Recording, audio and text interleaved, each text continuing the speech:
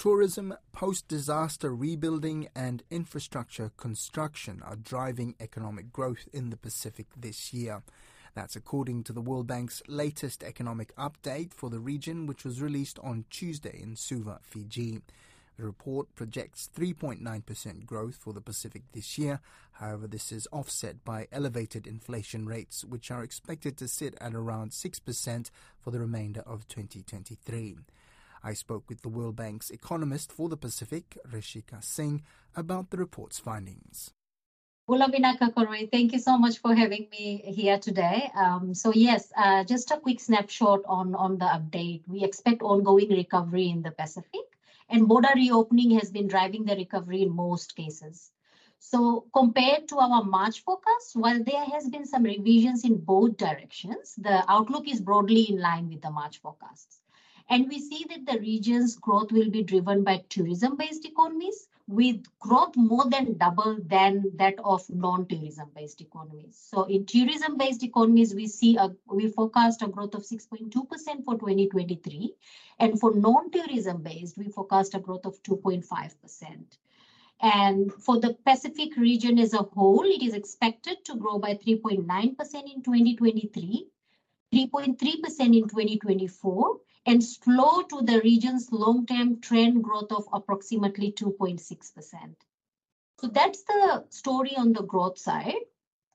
And on the inflation front, the inflation rate in the Pacific region averaged 6.7% in 2022 compared to 1.5% average from 2019 to 2021. So that has been a huge increase. And now the region continues to battle high inflation, and the report provides some specific numbers whereby some countries like Fiji have a relatively smaller inflation, but countries like Samoa and Vanuatu have pretty high inflation ranging from 8 to 10%, sorry. And we see that, from compared to the March forecast, projections have been mostly revised upwards amid continued supply chain disruptions and spillovers from the Russia's invasion of Ukraine that continue to put pressure on food and fuel prices. And as you are aware, Kuroi, the fact is that Pacific countries rely heavily on energy and food imports, and they are price takers. And on average, food imports together account for almost 40% of merchandise imports in the Pacific, which is more than double that of the East Asia Pacific average. So just taking you through the projection for 2023, we expect inflation to remain elevated at 6% in 2023 and only subside gradually over time. What we are concerned about is that, this persistently high inflation has increased the risk of vulnerable population falling into poverty. And we have conducted some simulations in Tonga and Kiribati as examples, and this is also based on data availability. And we see that, there's potential of between 3,000 to 10,000 more people falling into poverty if adequate mitigation measures are not put in place. Thank you for that very really good sum up of all of the findings. My question, first of all, is what does adequate measures look like in terms of preventing people from falling into poverty? Thank you for that question, and very important one, Koroi. So, as you know, inflation is felt by everyone, but most of the impact, the poor and vulnerable feel it more. So in terms of one of the recommendations that the report provides is, targeted and adaptive social protection measures.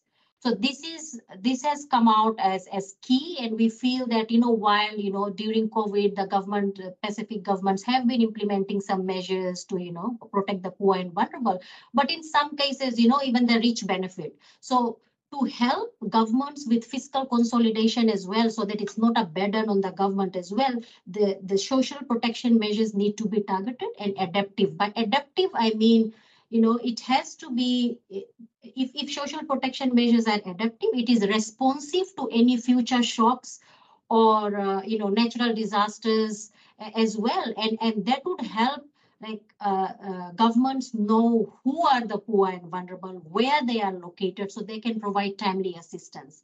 And in this area, I must highlight, Koroi, that the World Bank has been supporting a number of Pacific Island countries, including Fiji and Samoa, to help them make their social protection systems more adaptive.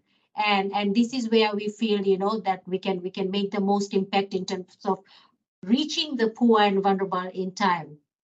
And just on that, the correct me if I'm wrong, Pacific governments tend not to be very good at this stuff, right? In terms of formal social protections, they kind of rely on the village systems and the cultural safety net in terms of civil support. Is that right? Is that why this needs to be developed?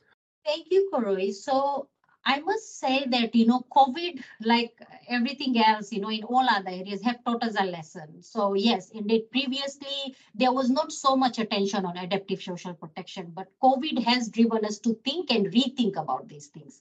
So I think that's where there is now more openness to to develop the system in such a way that like COVID experience, right? We don't have to run around and find systems how we can reach out to the poor and vulnerable, but have the system ready and make it adaptive. So, be it a natural disaster or an external shock or like a health shock, we are able to reach people in time and in a manner that does not put pressure on government's books as well.